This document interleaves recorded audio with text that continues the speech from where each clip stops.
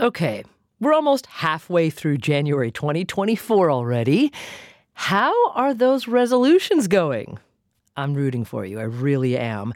Especially if you've resolved to cut back on or cut out alcohol from your life completely. I have always been kind of an on and off drinker. I've had periods in my life where I've just randomly decided to stop, and then times when I've picked it up again. But I stopped drinking fully in October of 2022, and it was for a variety of reasons. So this is Sid Robinson. She's a writer living in Brooklyn, New York. And you've certainly noticed what she said. Sid isn't just trying out a dry January. She hasn't had a drink for more than a year. And why is that? Well, one reason, even though she's just 27 years old, drinking often made Sid feel terrible the next day. I also have a family history of alcoholism. My mom is 10 years sober and a huge motivator for me. And I think the biggest turning point for me was I left a relationship with someone because of their drinking. Sid tells us that she feels lucky that she could stop drinking alcohol by choice. However, it wasn't just a snap your fingers and voila kind of transition.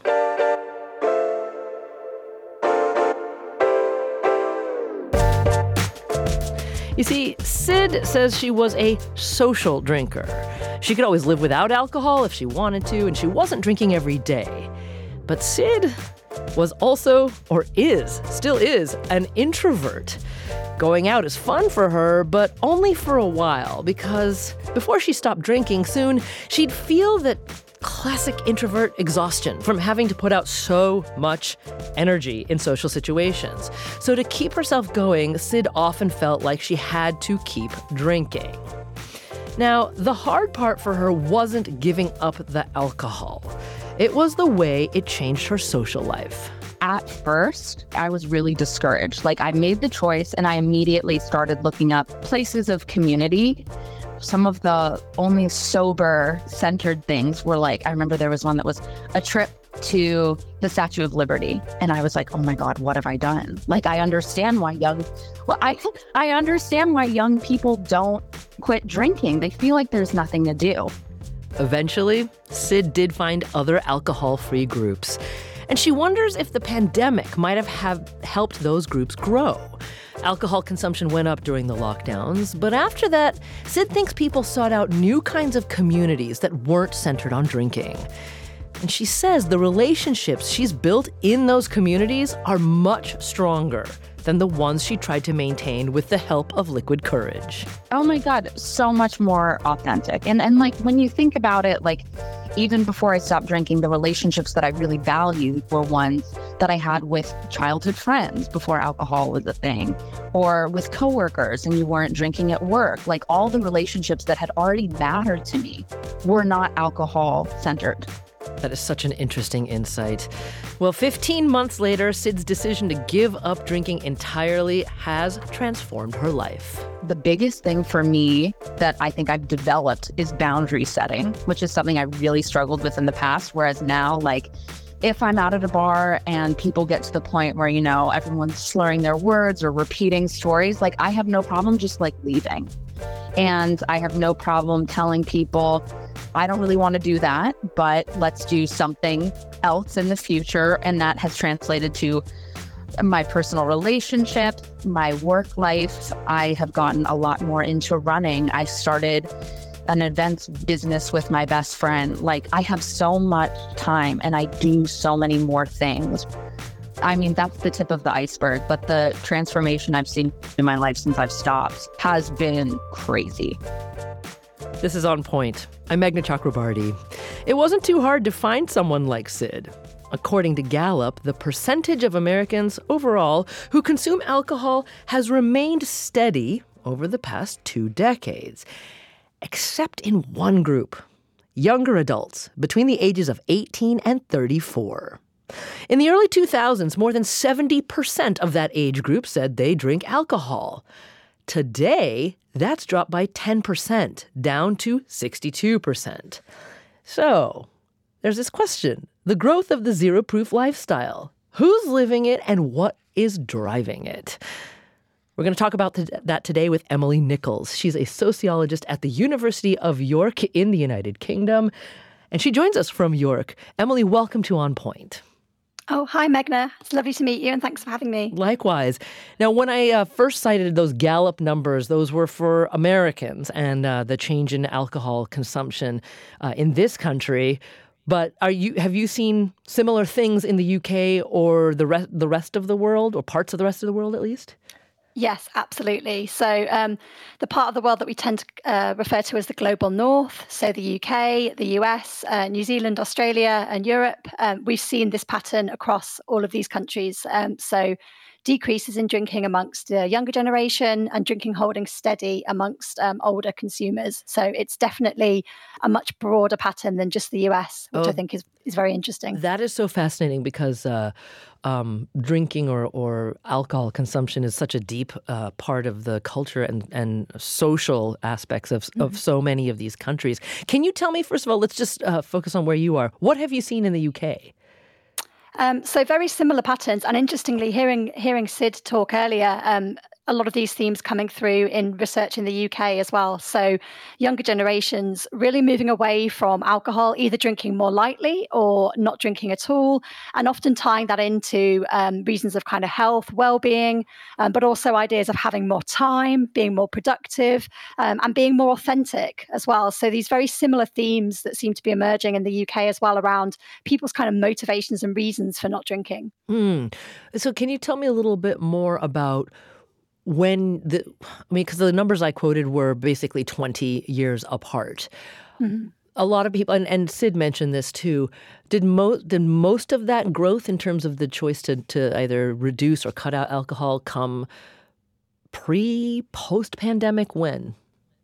I think it's probably safe to say that this was in motion pre-pandemic. So the idea that drinking kind of peaked around the kind of early 2000s. We also saw young women's drinking, for example, increasing to catch up with the drinking practices and levels of young men.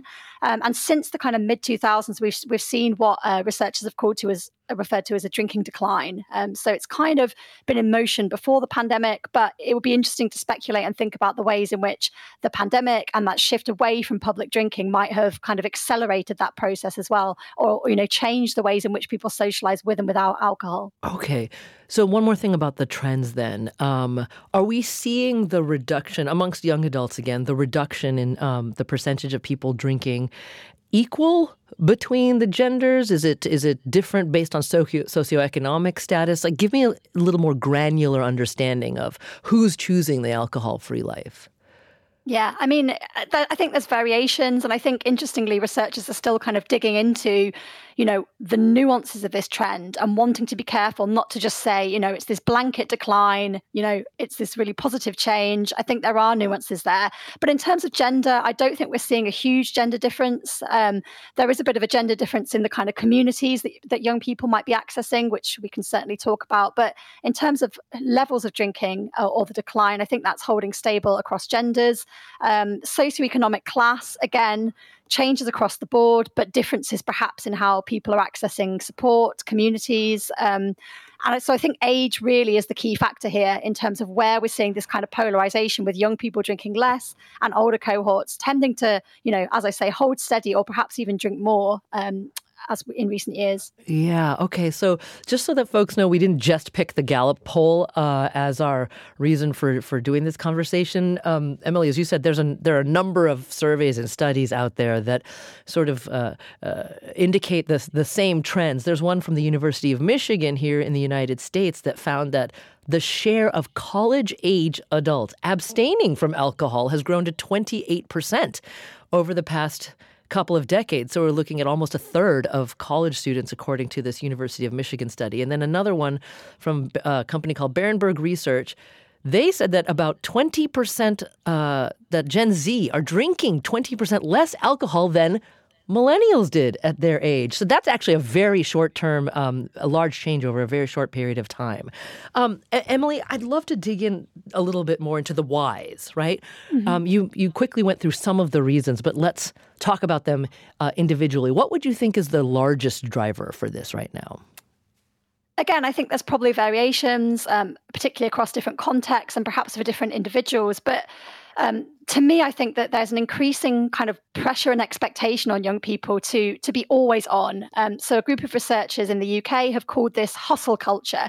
The idea that young people can't really have downtime in the same way that they used to. They need to be kind of working on a side hustle, that there's an increasing sense of anxiety for the future and a need to kind of get ahead and perhaps to be your kind of best self, if you like. So this idea that young people can't actually afford to have a hangover or can't afford to have a heavy night of drinking because one's leisure time needs to be used productively. So I think there's a real sense that, much as we might celebrate the decline in youth drinking, I think it is also bound up with some of these perhaps more negative factors, like young people feeling that they can't switch off and relax with alcohol or use alcohol in the same way as older generations might have done. Oh, wow. Okay. Have you spoken to people who told you that's one of the reasons why they've stopped drinking?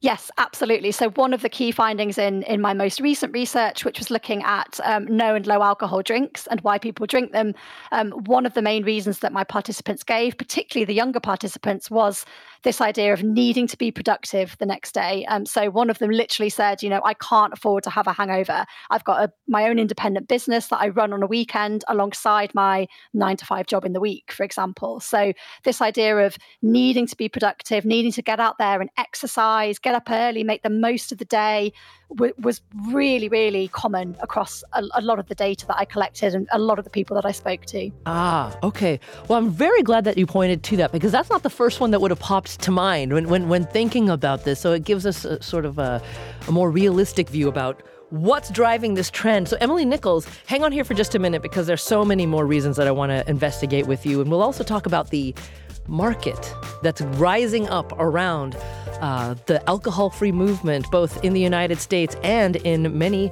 European countries as well. So we'll be back. This is On Point.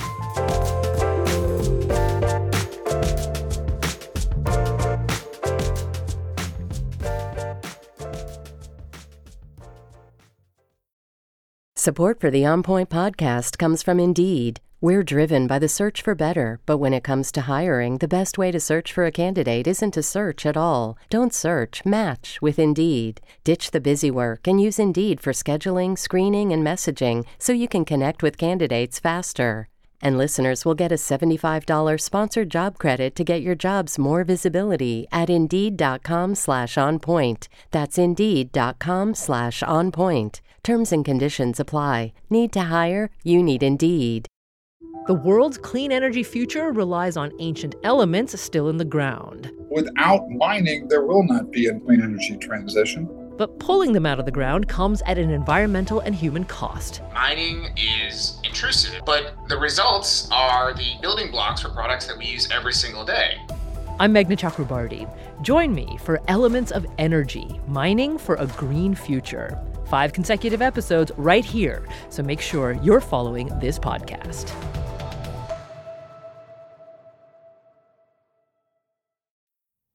You're back with On Point. I'm Meghna Chakrabarti, and I just want to take a moment to offer a very special hello to listeners in Northeast Florida.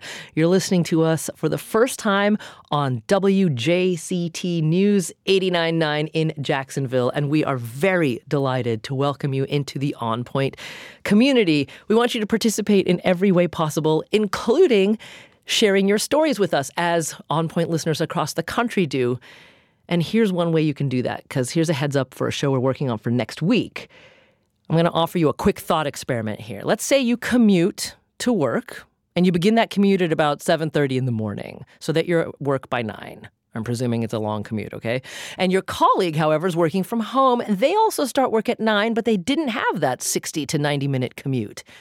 The two of you get the same wages. Is that fair? Well, more workers are saying no, it is not, and they want to get paid for their commute time. So we want to know, what do you think about that? Workers, describe to us your commutes and if you think you should get compensated for it. And employers, we also want to hear from you. What are the arguments for that and against it from your point of view? So you can share us your thoughts, your stories, and your messages on the On Point Vox Pop app. If you don't already have it, Go to your app, wherever you get your apps, and look for On Point Vox Pop. You can also leave us a phone message at 617-353-0683. So this is for a show for next week about whether workers should be compensated for commuting. Today, we're talking about the growth of the zero-proof lifestyle, or the alcohol-free movement, especially amongst younger American adults and younger adults in many other parts of the world. And Emily Nicholls joins us. She's a sociologist at the University of York in England. Emily, a couple more reasons which I'm seeing young people share about why they've decided to stop or drastically reduce drinking. And one of them is actually a strange positive unification between health awareness and social media. I'm seeing a lot of young folks, Gen Zers, saying, well, due to social media, we want to be healthier, we're working out more, and we get all these messages all the time about the negative effects of alcohol on the body and how that's informed their decisions. What do you think about that? Yeah, I mean, I absolutely agree. And I'm reporting similar findings in my own data collection that health, both mental and physical, are a huge factor in decisions to stop drinking or reduce drinking. I think younger people are much more aware, as you suggest, of the kinds of impacts of alcohol on the body and the associated health risks. And I think we see an interesting divergence here where, in relation to kind of mental health and well-being, older generations might have actually used alcohol as a coping mechanism, whereas the younger cohort associate alcohol with risks to both mental and physical health. So they move away from using drinking in that way. I've certainly found in my own research that amongst the young people I've spoken to, there is definitely discussion of physical health, but actually mental health has come through more significantly. Maybe there's variation here across different countries and settings.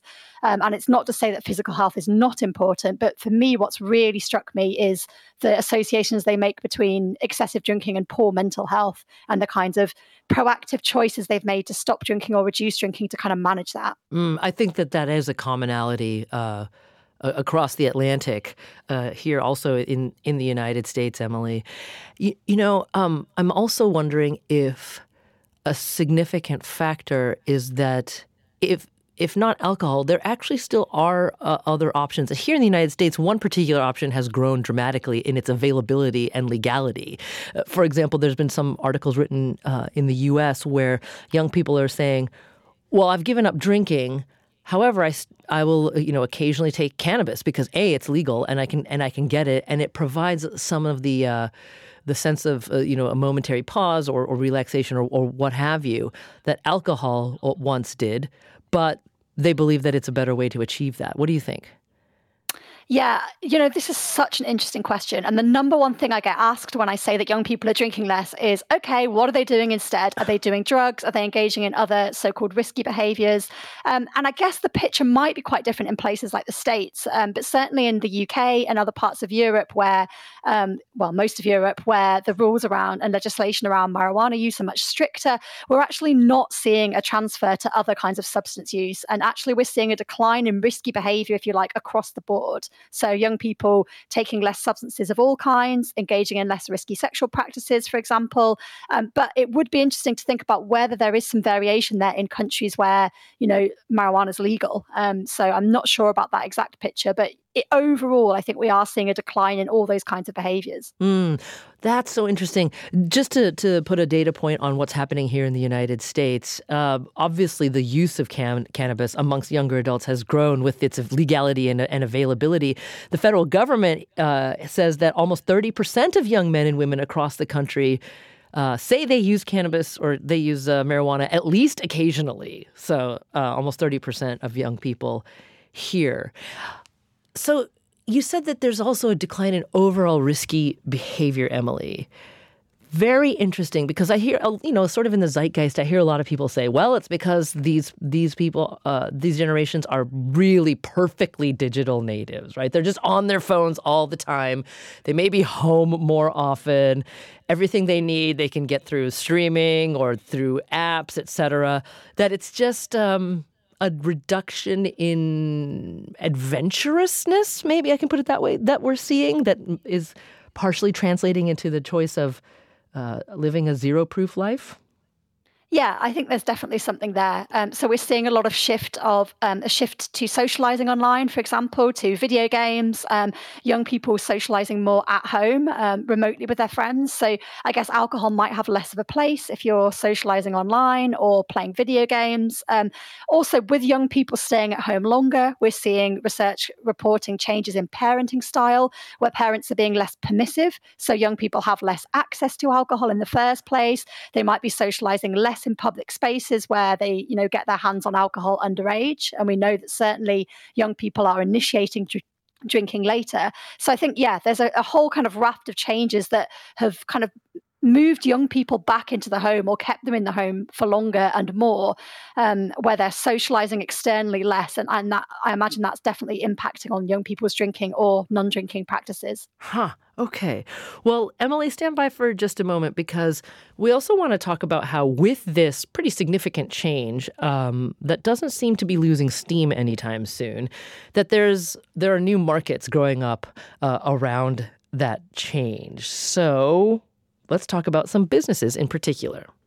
When we opened the Volstead in 2022, finding the brands to bring them into Philly at first was a challenge. Like, we were like the only stop in Philly on their delivery route, right? Now, all of a sudden, like, it's opening up other restaurateurs' minds of like, oh my goodness, I had never thought of that. And there's money to be made by offering these other forms of drinks, of these zero proof cocktails. So that's Arielle Ashford. She's the co-founder of the Volstead, the first zero-proof bar in Philadelphia, which opened in 2022. Since then, she's seen remarkable growth in zero-proof options from big alcohol makers themselves. Now, 2 years later, you have zero-proof White Claw. Like, that wasn't a thing a couple of years ago. You have these big brands that are taking notice. So I think that's what's really exciting, being on the other side, is like, oh, these movements, this sober curious movement is absolutely making waves. Still, Arielle says that she thinks the zero-proof drinks are in their infancy. The industry may be seeing an opportunity, but the demand the opportunity is trying to meet comes in waves. Dry January, sober October, like, it is standing room only. You need to have a reservation like a month in advance. Like, it's popping, right? Just like I think with most restaurants, depending on, where in the nation you are, you have your up months and you've got your down months, right? But what I think is exciting is that then we have to remember there's also like pregnant and nursing moms. They are just opting not to drink right now because of the life stage of their body right now. So there's always these different constituencies. Maybe there's friends who don't drink because of religious reasons. And like, we don't need to just like be othering for people who are not drinking for whatever reason. So we asked Arielle one more question. From mocktails to zero-proof beers and wines, is the alcohol-free movement here to stay? I think it's here to stay. I think we will continue to see numbers growing. I really got to shout out, like, Gen Z really is like, they're looking at all the angles. Like, they have stories from their parents or maybe aunties or uncles. They've lived through some stuff and they want to make sure that they are like set up and moving through life in ways that they would be proud of. So, hey, what's the natural next step? Zero proof drinks. Arielle Ashford, she's the co-founder of the Volstead, the first zero-proof bar in Philadelphia. Now, Emily, I want to bring another voice into the conversation.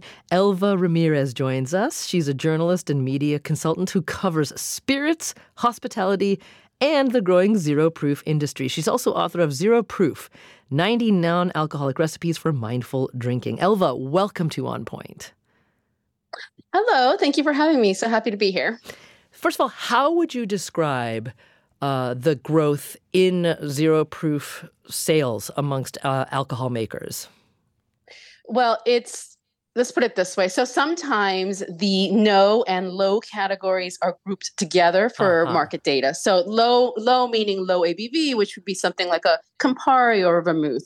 So a number that I can give you is that in terms of the no and low markets, it's valued at $10 billion in research in retail right now. So that's a lot of money. And that's, of course, combining those two categories. But it definitely shows the momentum behind the interest in no and non-alcoholic spirits and non-alcoholic spirit substitutes. So the market is growing. And one other really quick number I'll throw at you, because these stories that you've been sharing are absolutely fantastic, and they're talking a lot about, if you look at it from a really big picture point of view, it's really about consumer choice. It's people want more choice. They want more options.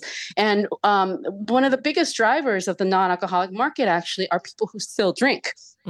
So about the IWSR and Distill Ventures released a study in October of 2022, and they found that about 82%, over 80% of consumers who drink non-alcoholic cocktails also drink alcoholic or traditional cocktails. And so people just want more options. They want to be able to have the freedom to switch back and forth and be able to extend their nights. So I liken it to the success of Oatly, for example, or Impossible Burger, where people who still want oat milk might also still drink dairy. I see. No, that's a really good metaphor for it. Actually, I think we should pin down some definitions here, because you're right. When you said low or no, we haven't actually described what that is. So what is no alcohol? Is that truly zero proof or below 0.5%? Like, what is it? Even lower. It's a little hazy, but it's about less than 1%. Let's put it that way. So it'll be the completely non-alcoholic beers and spirits and distillates like Seedlip, for example. They basically will go through the process to make a fermented or a distillate, but they stop before the alcohol actually comes into the equation. So it will have that complexity and that mouthfeel and the botanicals, but they stop the process before the alcohol actually comes into play. And then low is things that do have alcohol, like Campari is an example of vermouth. And I only bring that up not to muddy the conversation, but only because that data point that I mentioned, it combines the two. But I wanted to point out that it is $10 billion, and there is significant interest in people, drinking less. Compare that $10 billion, though, to the overall alcohol market. Pick your country or worldwide, because while $10 billion sounds big, my guess is that it's still small in comparison to alcohol sales overall. It is. And, the martini isn't going anywhere. People still love the martini, but the major distillates, or should I show the major alcohol conglomerates, including, I include here spirits, but also the beer makers like Anheuser-Busch. They are predicting that in the next few years, by 2025, 2030, non-alcoholic products will make up as much as 30% of their total sales. So that's why many, there are small businesses such as Ritual, I should say, that comes out of Chicago. But there's, Heineken has a non-alcoholic beer. Anheuser-Busch has several non-alcoholic beers. And Diageo, for example, is the majority investor in Seedlip, which really kind of kickstarted a lot of these non-alcoholic distillates for cocktails. Okay. We're going to come back to some of those brands in just a second, but at least here in the United States in 2022, I'm seeing that the sale of alcoholic beverages it touched almost $260 billion in that year. So it's a comparison point. Elva, hang on here for just a minute. Emily, can I turn back to you and just ask you quickly, have you tried some of these products? Yes, I certainly have, and received multiple recommendations from many of my participants as well. I think, in terms of what Elva's been saying, the picture is very, very similar in the UK. It's a growing market. So supermarkets have been reporting, doubling of sales since 2021, for example. And I'm finding similar findings as well, in terms that it's often people who still drink, actually, who are using these products. I call them hybrid drinkers. And we're certainly seeing the particular growth in the beer segment. And I can attest that I think an alcohol-free or zero-proof beer tends to taste fairly close to the real thing. Spirits are kind of taking off, but I think at least in the UK, we've been a little slower on the zero-proof wine. That's one thing where the taste and the mouthfeel perhaps aren't quite there yet. So I'd be really interested to see where that market develops. Emily, I'm smiling on this end of the radio because I completely agree about the wines. Full disclosure, everyone, I actually decided to also go zero-proof in October of 2022 and do not regret it one bit. But Elva, to the point that Emily made, and actually Ariel, the owner of the Volstead in Philadelphia, The different kinds of zero proof drinks are very much in different phases of development. I completely agree with Emily that the good zero proof beers are excellent. They are very, very good. But the wines, ay. I mean, can you tell me a little bit more about, not the manufacturing process. Is there recognition amongst makers that they still have a long ways to go with some of these drinks? Yes, and if when Emily was speaking, I was nodding along, saying absolutely. She's co-sign everything she said. She's absolutely right. Right now, what's interesting, and I can't really get into the process because everyone does things completely differently. And unlike say when people understand how gin is sort of made kind of the same way. You tweak a little details. Non-alcoholic, they do everything. It's really everyone's completely different. It's hard to predict how they choose to make their products. But I would say you can kind of, leaving wine aside for a second, but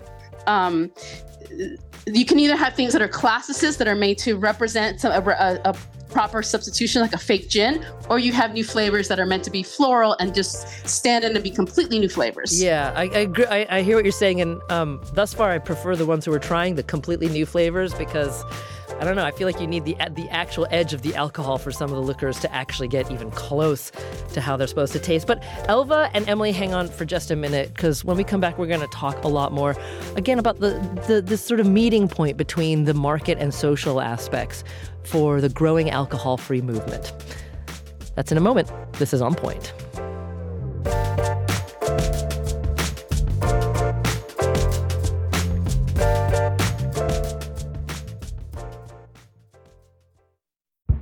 Did you kill Marlene Johnson? I think you're one of the first people to have actually asked. From WBUR and ZSP Media, this is Beyond All Repair, a new podcast about an unsolved murder that will leave you questioning everything. Somebody should be in jail for murdering my sister. A woman who's never been believed. As long as they think I have done this, then they're not looking for who actually did this. And that's what makes it a cold case. No, it's a botched case. And a search for the truth, once and for all. Wow, it just gets more interesting. Beyond All Repair. Listen and follow wherever you get your podcasts. Be careful. You're digging in a place that's been very peaceful for a while. Do it anyway. Dig.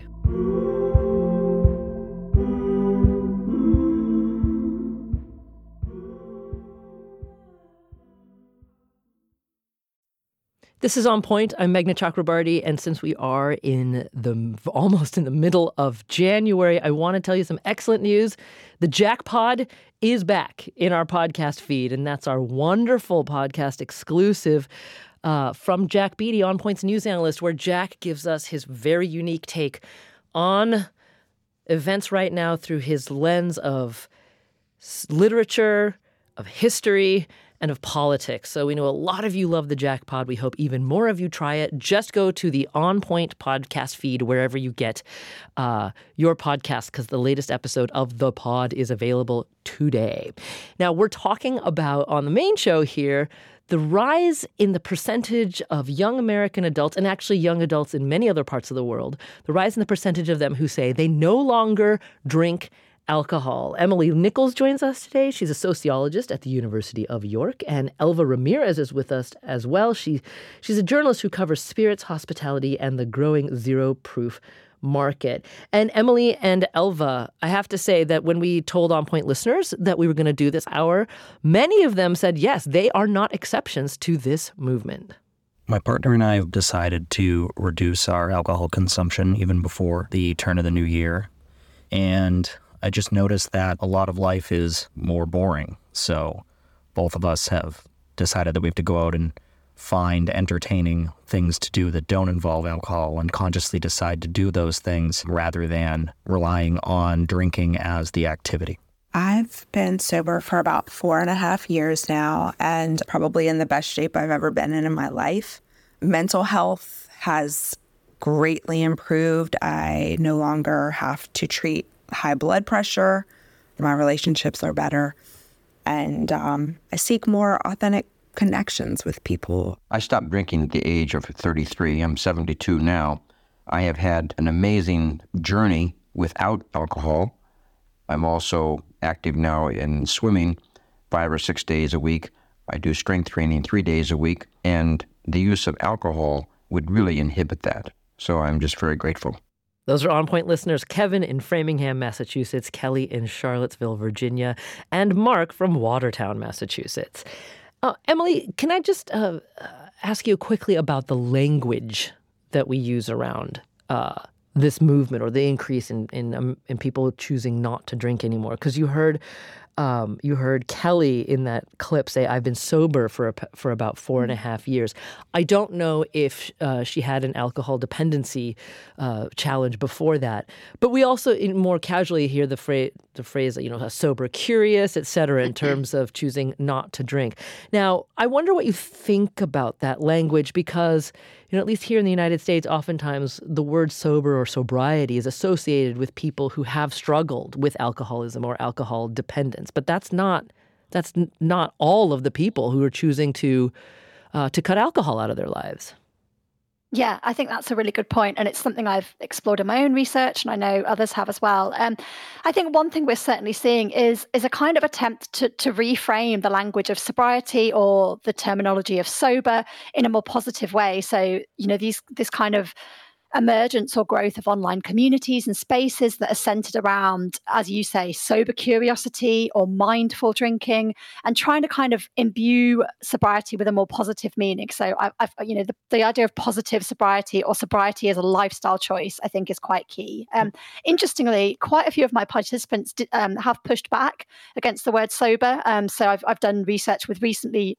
Sober, I suppose they wouldn't use those terms, but women who used to be quite heavy drinkers who stopped but didn't identify as having a problem, they didn't like the term sober. They thought it sounded kind of dull and boring. They actually liked the term alcohol free because they thought it's implied that a sense of freedom, a sense of living life without alcohol. But I think that there's certainly variation, and these wider communities are pushing the language of sober, reclaiming the word sober and imbuing it with these kind of positive associations. Can you talk a little bit more about the differences between men and women? Because earlier in the show, you said that the communities that they gravitate towards when they decide to give up alcohol are seemingly different.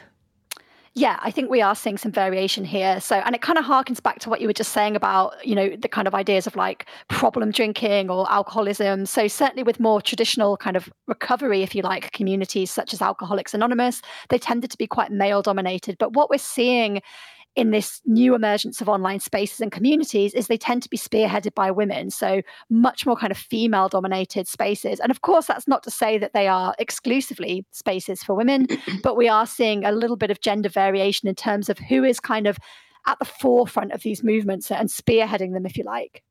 Elva, let me turn back to you because do you think the makers kind of recognize maybe some of these differences that Emily's been talking about and are responding to them? There's one thing that I really like that Emily said is the power of language. And she's absolutely right. There is a lot of evolving conversation about what do we call these drinks. The non-alcoholic drink, the temperance drink, has been with us since the beginning of cocktail culture. Temperance cocktails are part of the very first cocktail book that was published in the 1870s. So this idea of a non-alcoholic drink is not new. But as it evolves now, what differentiates this idea now is very much as in line with Emily, what you just said. So there's ideas of like, do we call them spirit free? I went with zero proof. But zero, like framing it in the positive, because even non-alcoholic has that no in the, right. It still defines it vis-a-vis alcohol. And then there's mocktail, of course, which bartenders don't really like that word because they point out that mock means both to make fun of and it means fake. So I don't correct people. If you want to call it mocktail, that's totally fine by me. But, language matters, and how you present these things on a menu matters, especially if it's all about guests forward and it's all about hospitality. Yeah, I like zero proof myself because it's just a factual description of what is in the drink. And so then you can take it as you will. You can make your own interpretations around it. Now, Emily, there's another thing about how we can understand who's doing what here in the zero proof or alcohol-free movement. Is it uniform? Are the trends the same across socioeconomic lines?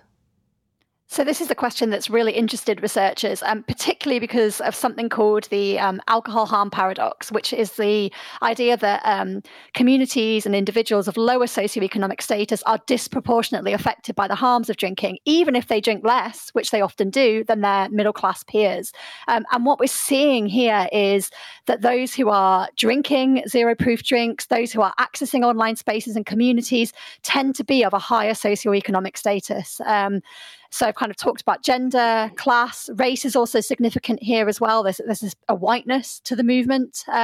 So there is a concern, I think, amongst researchers, amongst public health officials, that we might be seeing a widening of the alcohol harm paradox, that, those who are traditionally most affected by the harms of alcohol are actually not the ones that are, accessing these groups and communities or purchasing these drinks, which I'm sure Elva will agree are often priced, at the same price point as alcohol. So they're not necessarily the most accessible products to all consumers. But they are priced similarly, right? And so if folks who are of lower socioeconomic status are still purchasing alcohol, it's not that they're saving money on still purchasing alcoholic drinks.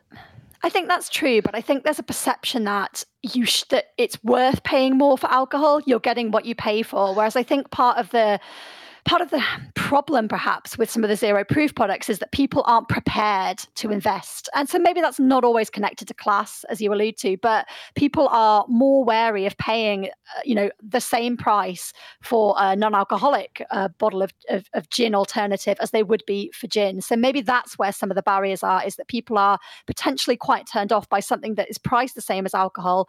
And maybe the same in a bar, drinking an alcohol-free or a zero-proof cocktail. People are just kind of, I think some people are wondering what they're paying for if they're not paying for the alcoholic component. Yeah, so this brings to mind, actually, Elva, I absolutely want to hear from you on the cost issue and other things. Go ahead.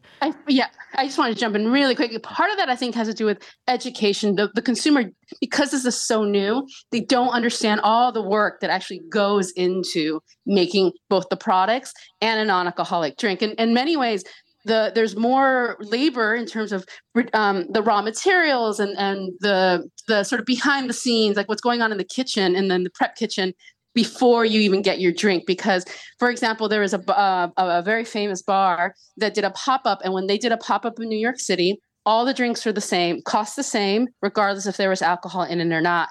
But they explained, they said, we make this non-alcoholic drink. It takes 4 days to make because we want this complexity and it's absolutely beautiful. And I'm happy to pay for that. And so I think as more bars start really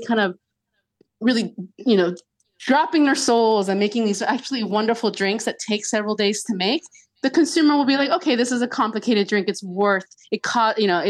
It costs just as much in terms of labor as a gin and tonic. So I'm happy to pay for this. But we're not there yet. The consumer is still a little leery of it because it's so new. But I'm hopeful that we will eventually get there where it's the same as you're going to expect the same care and love that goes into a non-alcoholic drink that you expect from kitchens, for example. You expect any really great restaurant to put the same love and care into their vegan and vegetarian dishes that they do in their full menu. Mm-hmm. And that's really where bars are heading to right now. Yeah, no, that's a good point, because Emily, it draws my mind back to this question of the socioeconomic status of many of the people in the alcohol-free movement, because you said it's usually higher, and there was a whiteness to it, as you said, as well.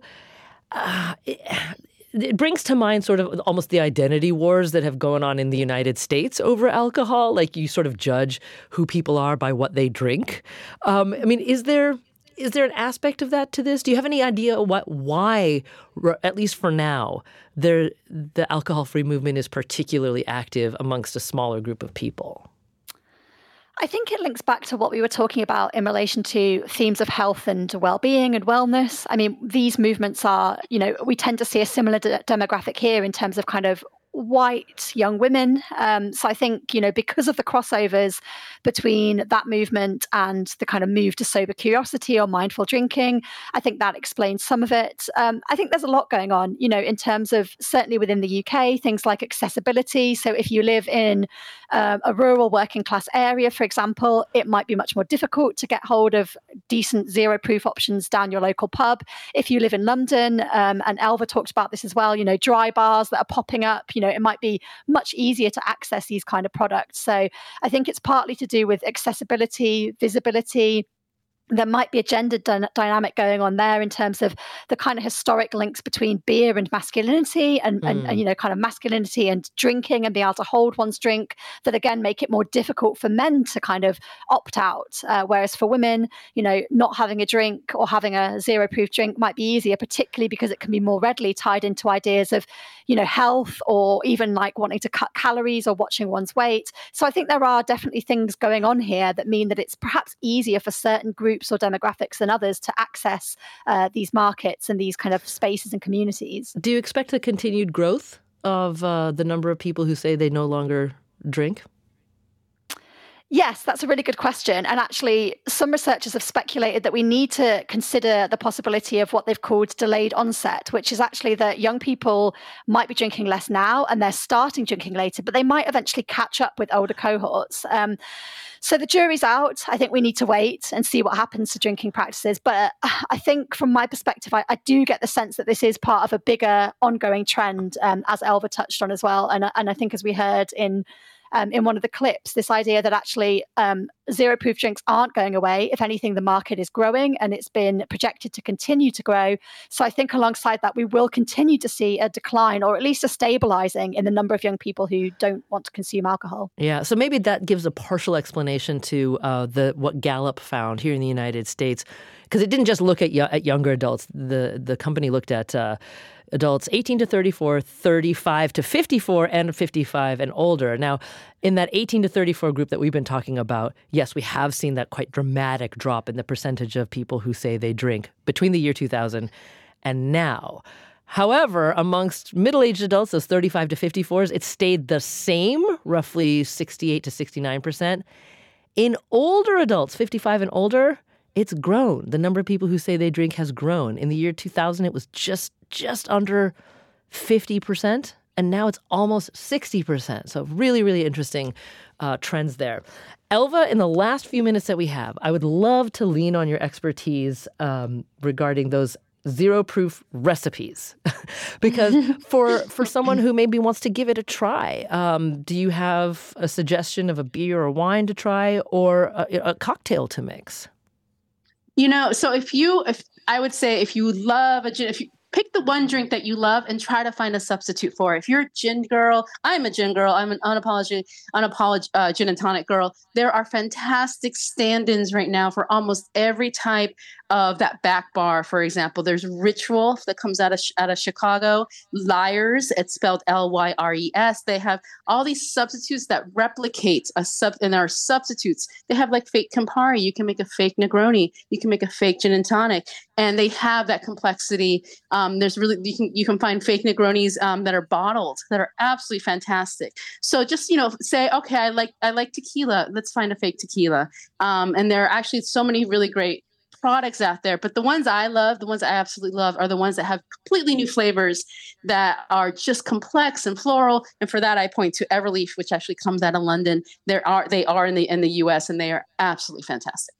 Well, also, once again, hats off to the beer makers, because they've done an excellent job in, if you're looking for an authentic beer taste without the alcohol, they've made huge strides in the past several years. Emily, I'm going to turn to you. We have about 30 seconds left for a last thought here. I mean, overall, it sounds like you're coming away from, or your research is showing things that are overall positive, right? Because alcohol as a social medium will remain important.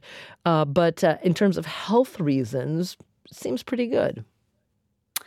Yeah, I mean, I think I'd always take this with a pinch of salt because I think, like I said at the start of the show, when we dig into the reasons young people are drinking less, I do think some of that is bound up with kind of anxieties and worries about the future, kind of this need to be always on and maybe not relax in the same way as older cohorts. So whilst it is a positive change, I think we do need to be mindful of what else is going on for young people, particularly in relation to kind of mental health and the pressures to be kind of productive. And we need to kind of not lose sight of that, I think, whilst also, you know, recognizing the kind of positive shifts in the kind of people's relationships with alcohol. So yeah, I think a word of caution and a word of celebration together there, perhaps. Well, Emily Nicholls, sociologist at the University of York, thank you so much for joining us today. Thank you so much for having me. It's been great to chat to you. And Elva Ramirez, author of Zero Proof, 90 non-alcoholic recipes for mindful drinking. Elva, it's been a pleasure. Thank you. I'm so honored. Thank you so much. This is On Point.